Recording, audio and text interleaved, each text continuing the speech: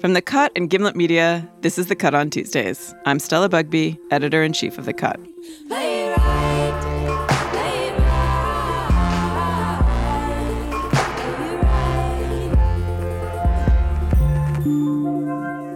For the next 2 weeks, I'm going to be filling in for Molly. She's on assignment for the magazine.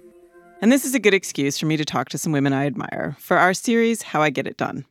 If you're not familiar, it's about ambitious women and how they live. How they deal with their inboxes, people's feelings, their grocery shopping, their morning routines. What do they know that we don't? What do they do that we can steal? It's part advice column, part love letter, part voyeurism. This week, I'm talking to the cook and food writer Alison Roman. I find myself reaching for Alison's cookbook all the time. Because the food is delicious, yes, and it's easy to make, yes, but also because Alison is funny and fun. Her recipes have names like shrimp in the shell with garlic and probably too much butter. An official step in that recipe is to pluck a hot shrimp out of the skillet, rip it apart, and suck the juices out of its head. In the picture, the shrimp are piled on a plate next to a can of Modelo beer. It doesn't look precious or perfectly styled. It looks like something you want to dig into and eat right away, messily. That's the kind of food Alison loves to make. And it's the kind of food a lot of people love to eat, too. Alison's first book, Dining In, was a huge success. These days, she writes about food for the New York Times, and she's got a second cookbook coming out in the fall. And her recipes have made her sort of an internet sensation. People fall in love with her food. They develop opinions about it, and sometimes they get pissed off about it, too. It feels personal to them. Alison says she found her distinctive cooking style while she was working at Bon Appetit. After years as a pastry chef in high-end restaurant kitchens, she'd landed a job at Bon Appetit as a recipe tester. And in the beginning, the stuff she was making was very different from what I now think of as Alison Roman food. One of the first stories that I did was about pie, and one of the pies was like this hilariously complicated pie with plums. It was like you made a crust, and then you made this filling that had to set and chill, and then you had to roast plums, and then you had to put the plums on top of the filling and stack them just so it looked really dramatic and beautiful. And I had a vision for this pie, and it was going to be so cool and impressive, and it was cool and impressive. But it was also so complicated, and not one human on the planet would make it. Like, I know that now. And at the time, I think what I was trying to do was showcase what I could do and impress people and entice people to want to make something because it looked cool and impressive. And now I realize that is not the way to get somebody to cook something. And kind of grappling with that, I think that also comes from working in a restaurant and me feeling insecure that my friends in the restaurant were going to think that I was making home-cooked food, which is less cool than restaurant food and less impressive. And, there's a lot of insecurity about coming from that place. But my instincts have shifted dramatically since I first began. I think that the food that I grew up idolizing, like the Martha Stewart way, sounds like a pie like you just described. It is, yes. So there seems to be like a real cultural break with what you're saying, and maybe it's generational, but I have found your cookbook and the new Bon App and, Healthyish and all these new websites to be much more of a way in. Mm-hmm. Did you have, what were your inspirations when you were growing up? Was it Martha? Was that where you were looking at? I didn't open a Martha Stewart book until 7 years ago, maybe, honestly. What did you think when you opened it? I was like, oh, this bitch is crazy. And I was like, I literally was just kind of no one's going to do that. Or rather, I'm not going to do that. And I think that there used to be a type of person that would, and they were your food friend or your mom's best friend or your aunt or your mom or whoever, your dad. And that was their thing. And they spent their time and their energy and their effort on these things. And that was sort of their identity. And now people can do a million other things and still have that desire to cook and to have people over and to do all those things. But it's not necessarily their identity. You have a very distinctive visual style as well as a distinctive taste in food and a sound to your writing. Where did the visual style, evolve from? For me, I think it just came from being inundated with images and kind of reacting to that and thinking I don't want to do that. And I think that is how I make a lot of my decisions. I feel like I know what I don't want before I know what I do want. I feel like that's pretty common probably. But I feel like it was a reaction to food and cooking being depicted in a very serious or perfect way. Sometimes serious, sometimes perfect, sometimes both. Where you look at an image of food and you're like, why am I in a dungeon? Why do I look like I'm in a castle in 18th century London? Or why does this look so like nobody's cooked here? Or why are there like a handful of blueberries scattered on this table? Like, why are they there? And so I really wanted the food that I was putting in my books to look like my actual life, which it does. So I cook all the food in the books. There's no food stylist. It's me just cooking the food. And I think that helps a lot. Just kind of, this is how the food should look. I'm actually cooking it. And if there's a messy thing on the counter, it's there for a reason, not because I like scattered a dusting of flour to make it look like I was cooking. Like I actually was cooking, and that's why it's there. So I love food, and I love your food. Thank you. One of the reasons I was always afraid to go into food as like a life was that I would eat all the time. Yeah. Do you eat it's all true. the time? Yeah, your fears are true. They are correct. Sometimes the first thing you eat in the morning is like a piece of cake because you have to try it, or like a duck leg, or, like a rib roast. I don't know. It's like not always the first thing you want to eat in the morning. So it is kind of a constant eating, but you're constantly tasting. Like I feel like most people can relate to this when you're cooking Thanksgiving or, a big meal and you're cooking all day. By the time you sit down, you're like, I don't want to eat any of this. So take me through a typical day. Oh, God. Do you have a typical day? I don't have a typical day. Because of the phase that I'm in right now, where I've just finished this cookbook, I don't know what I feel like I'm a lost girl at sea. I don't know what my days are going to look like.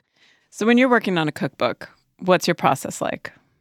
It is a crazy all over the place process. So basically for a cookbook, I start by concept. Okay, what is this book about? And then I kind of work backwards from there of what food do I want to put in this book? And I draw up like a dream table of contents. And then I start cooking through those recipes. So I think of a title that sounds delicious to me. I'm like, oh, I would eat that. I don't know what it is yet because I've never made it, but that sounds good. Can you give me an example of something like that? Yeah, there's a dish in Nothing Fancy that's like a Dutch oven, like one pot chicken with caramelized lemon and dates. I was like, that sounds good. Never had it. Don't know. That idea of like a kind of golden brown chicken, but like braisy and fall aparty on the bottom. A little acid, little sweetness. Yeah, a little like brothiness in the bottom. I was like, I want to eat that right now. And So you have an idea for like something like that. Do you immediately go out to the store and buy the ingredients? Like what happens? No. So I will batch them. So I know, okay, I have a month and a half, 2 months to cook all these things, or 3 months, however it works. And I cook probably anywhere from 4 to 6 days a week. For how many hours a day? Depends. Sometimes 2, sometimes 7, sometimes 10. Sometimes it's all weekend. Sometimes it kind of fits into my schedule. I like to have people over when I'm doing this, so I have somewhere for the food to go. In your own kitchen? In my own kitchen, or if we're away for the weekend or something like that, like an Airbnb. I'm like always available. Great. I will absolutely add you to the roster. Someone, yeah. It is, people honestly would get fatigued. They're like, I cannot come over and eating anymore. But so I order groceries online. I go to the farmer's market. I go to the grocery store. I order stuff, and I kind of have my to-do list in the way of like, I'm going to cook these 5 recipes today. And then are you tweaking as you go along? Mm-hmm. Yeah. So sometimes I have to cook things once, and I'm like, that's great. Sometimes I have to cook things 3 times and decide it's actually not going to go in this book. It's not that good. And do you use the feedback from your people that you subject to your food? I do. But when you start to listen to so many other people about what your work should be, it becomes very muddied. And if I eat something and I'm like, fuck, that is so delicious and I cannot wait to eat the rest of this, then I don't really feel like I need somebody else to weigh in on it. I think that when you're a writer, you think about who you're writing for. Do you ever think about like who your ideal taster, cook type of person, reader would be? For me, the end goal has always been to get as many people cooking as humanly possible. Why? Because cooking is really fun and it's really empowering, and it's just like a very pure act. And I think that I don't know, I feel like there are very few things in this world that we can participate in that we have control over. For me, it's probably originates with control, which is probably why I cook in the first place. But that we can control that don't involve other people or technology or the internet. And when you make something, you eat it and it's good, that is a very pure sort of life cycle. There's no drama. There's no, I don't know. It's an uncomplicated ritual, and it's like a beautiful thing that you can do that is not riddled with like, is it good? Is it bad? Can we rip it apart? Like, it's just food and it should be enjoyed. And I think that it's sacred for that reason. And yet your recipes do come under a tremendous amount of scrutiny. Exactly. Especially on the internet. You would think that it is just You've made some serious thing. Controversies happen. I have, yeah. Do you want to tell me a bit about that experience? Oh, Stella, yeah. So you may be familiar with the cookies. In my first cookbook, there was a recipe for a salted butter chocolate chunk shortbread cookie. And I believe the Cut actually had a controversy with you about these cookies. So thank you for coming on despite our beef. No, I do not turn away in the face of controversy. I lean into it. And this recipe became really popular on the internet. I did nothing to proliferate this. I did not champion it. It just kind of took off and people really loved it and they started baking it. And it was great. It's like, what could be bad about that? It's a cookie. It's like a 6-ingredient. It's like salt and butter and chocolate. Yeah, it's flour. Literally just a lovely thing that exists in the world. It is nice. It is a cookie. And the amount of popularity and praise was so beautiful and overwhelming until it wasn't. Because then people started to be like, is it even that good? But is it good? Like, people love it, but do they? It's like, oh my God. So I think that is when you know you've made it. Is when people hate giving you chocolate shit chip about cookies. a cookie. Yeah. Like there was another article on Food 52 that was like, is it even a shortbread that doesn't have powdered sugar? And I was like, listen, I considered adding powdered sugar, but I didn't want a 7th ingredient. And it's not a shortbread in that sense. It's a shortbread in this sense. And if you look up the classic shortbread recipe, it actually doesn't have powdered sugar. Like I have thought all of that through. But again, But how did that feel? Like, so it must have felt really good to get all that praise. And think, oh my God, I made a hit.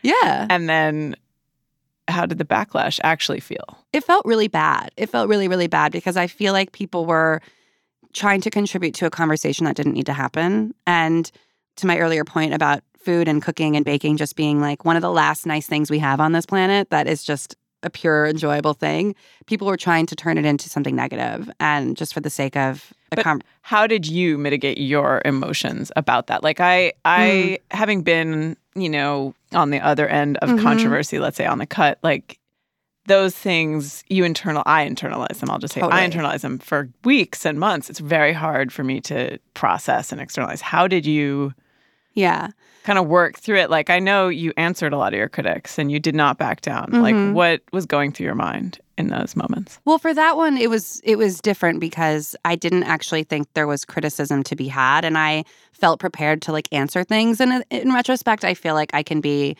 maybe a little too fiery or responsive, and I should maybe not. I don't know if I should give in to those impulses which is to argue or to kind of answer or justify.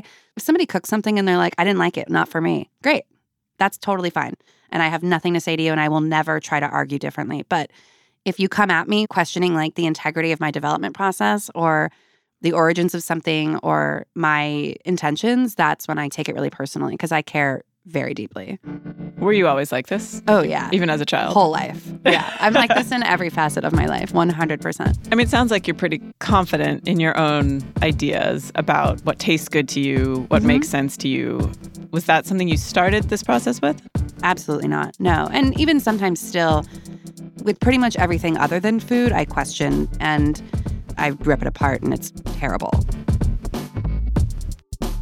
Coming up after the break, Alison and I learn to embrace our inner control freaks.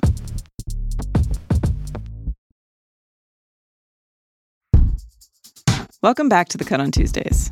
This week, I'm talking with Alison Roman. In the last few years, Alison has become a major presence in the food world. Her recipes go viral, her Instagram followers adore her. She makes it look fun, but it hasn't always been easy, something she learned coming up through restaurant kitchens.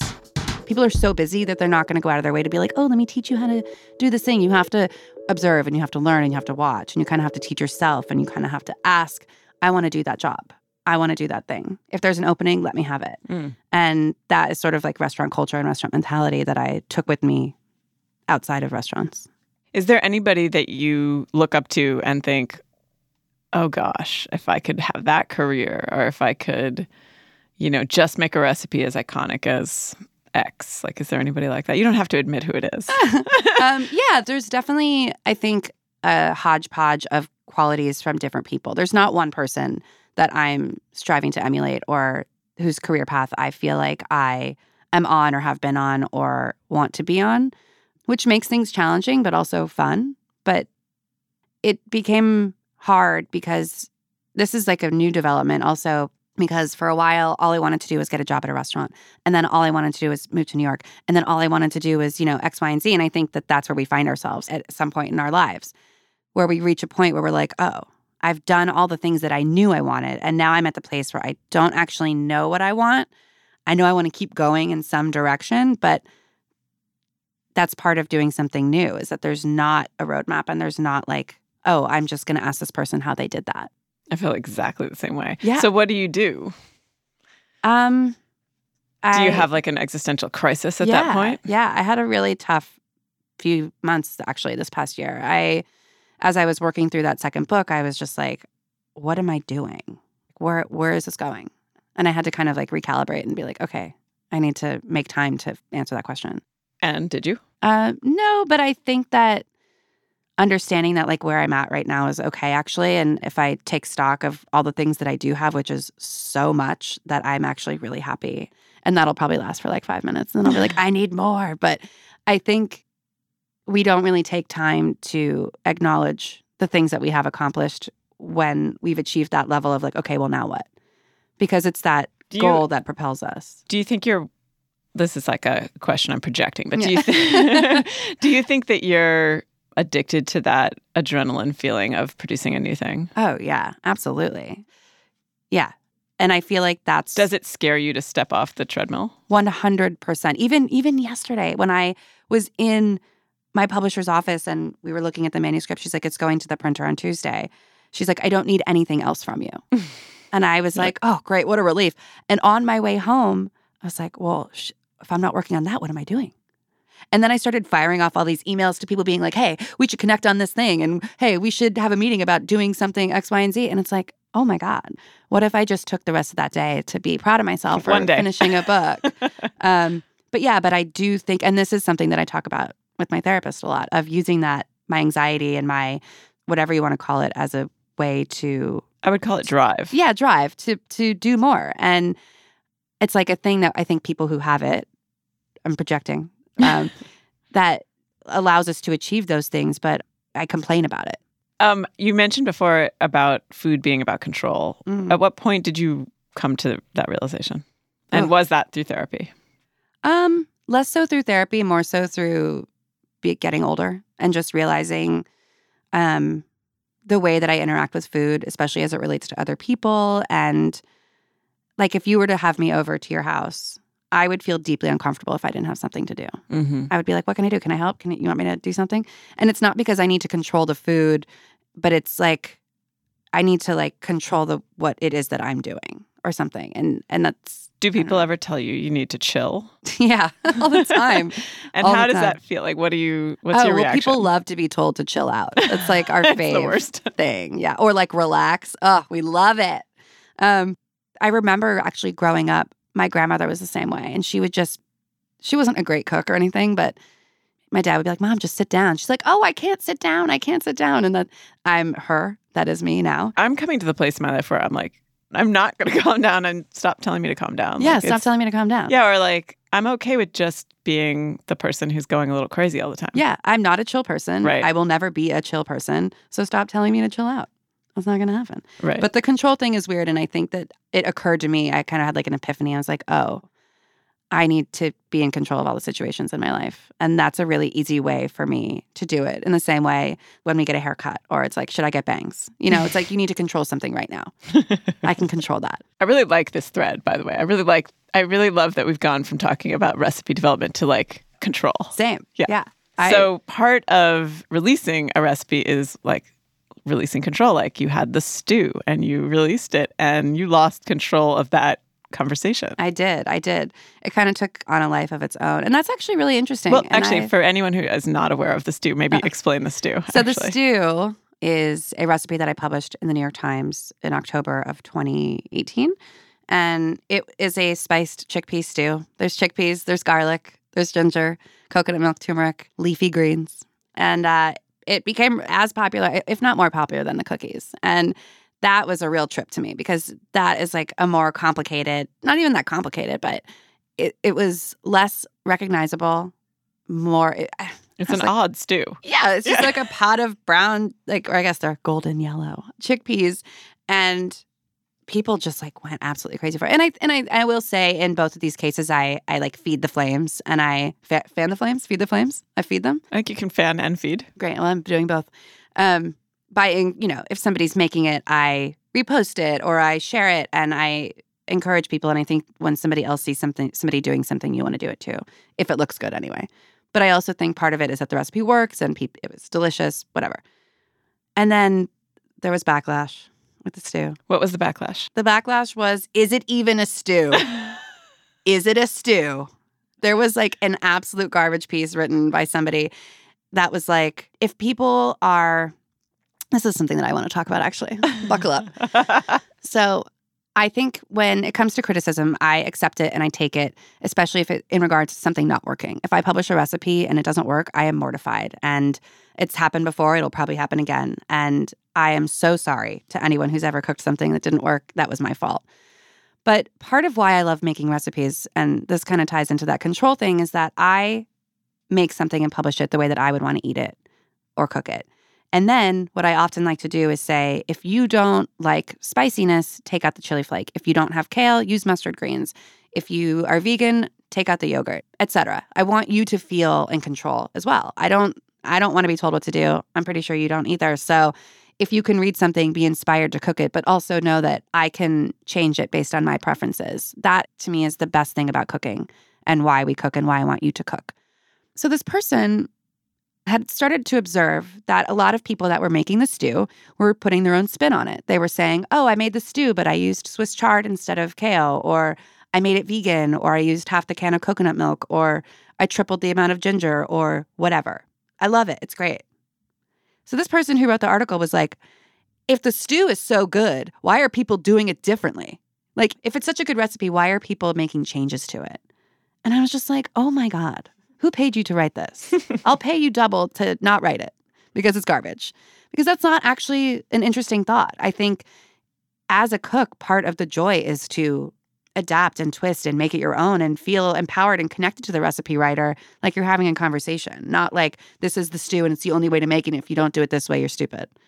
So that really got me fired up. And I responded to that as well. And I had a friend be like, you shouldn't really respond to all these like negative people, And I was like, you think I'm responding to all of them? I respond to 1/10 of negativity.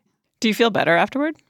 With that instance, kind of. People are really supportive. I think it's like watching like a train wreck when they're like, oh, Alison's upset. But ultimately, no. And I think that's why that's the last time that I've clapped back, if you will. Have there been opportunities since? Oh, yeah. There's always opportunities. I think any person who puts themselves on the internet, there's an opportunity. And sometimes it's fun to just kind of respond to somebody, especially if it's like not rooted in reality. But most of the time, you kind of have to protect yourself and just be like, I'm not going to even... I don't read the comments ever about anything because I know they would just destroy me. I'm not strong enough for that. Mm-hmm. Fragile. What's the best piece of advice you've ever been given? The best piece of advice I've ever been given is from a woman who was my editor when I first started working at Bon Appetit. She's now one of my very close friends. I remember I had started writing more or wanting to write more. And so the magazine was kind of just like, if you want to write more, just pitch the website because who cares about the website? Yeah. A different time. And so she was in charge of fielding all of my like very awful pitches. And one of them was like, I want to teach people how to ferment cucumber at home or something. I don't know, something dumb about fermenting. And she's like, okay, don't take this the wrong way, but who cares? And I was like, shit, that is so harsh, like way harsh, Ty. But she's like, I don't mean it in the way of like, who cares, to be rude, but you have to understand when you're pitching something, you have to ask yourself, who cares? Who's reading this and who cares about it? And at the time, maybe 3 people cared about that. And she was in the business of growing a website and understood that that was an important question to ask yourself when you were writing for the internet. And I think that that is advice that anyone could take at any point. If you're at a dinner party and you're about to say something out loud, or if you're writing an article or putting a recipe in a book or whatever, you have to ask yourself, who cares? And if sometimes the answer is just, I care. And that should be enough. But at that time, even, I didn't even really care. Right. So, like, why would I publish it? And so I always like to say, who cares? That's it for this week's show. I'll be filling in for Molly again next week. See you next Tuesday.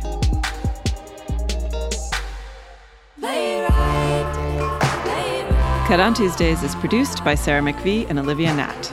Our senior producer is Kimmy Regler. We're edited by me, Stella Bugbee, and Lynn Levy. Mixing by Jonathan Roberts. Our music is by Emma Munger and Haley Shaw. Our theme song is Play It Right by Sylvan Esso. That's Amelia Meath, Nick Sanborn, Molly Sarley, and Alexandra Sauser-Monig. If you want to support The Cut's work on and off the mic, you can do that by subscribing to NewYorkMag.com. Just go to thecut.com/subscribe. That's thecut.com/subscribe. We'd really appreciate it. Cut on Tuesdays is a production of Gimlet Media and The Cut.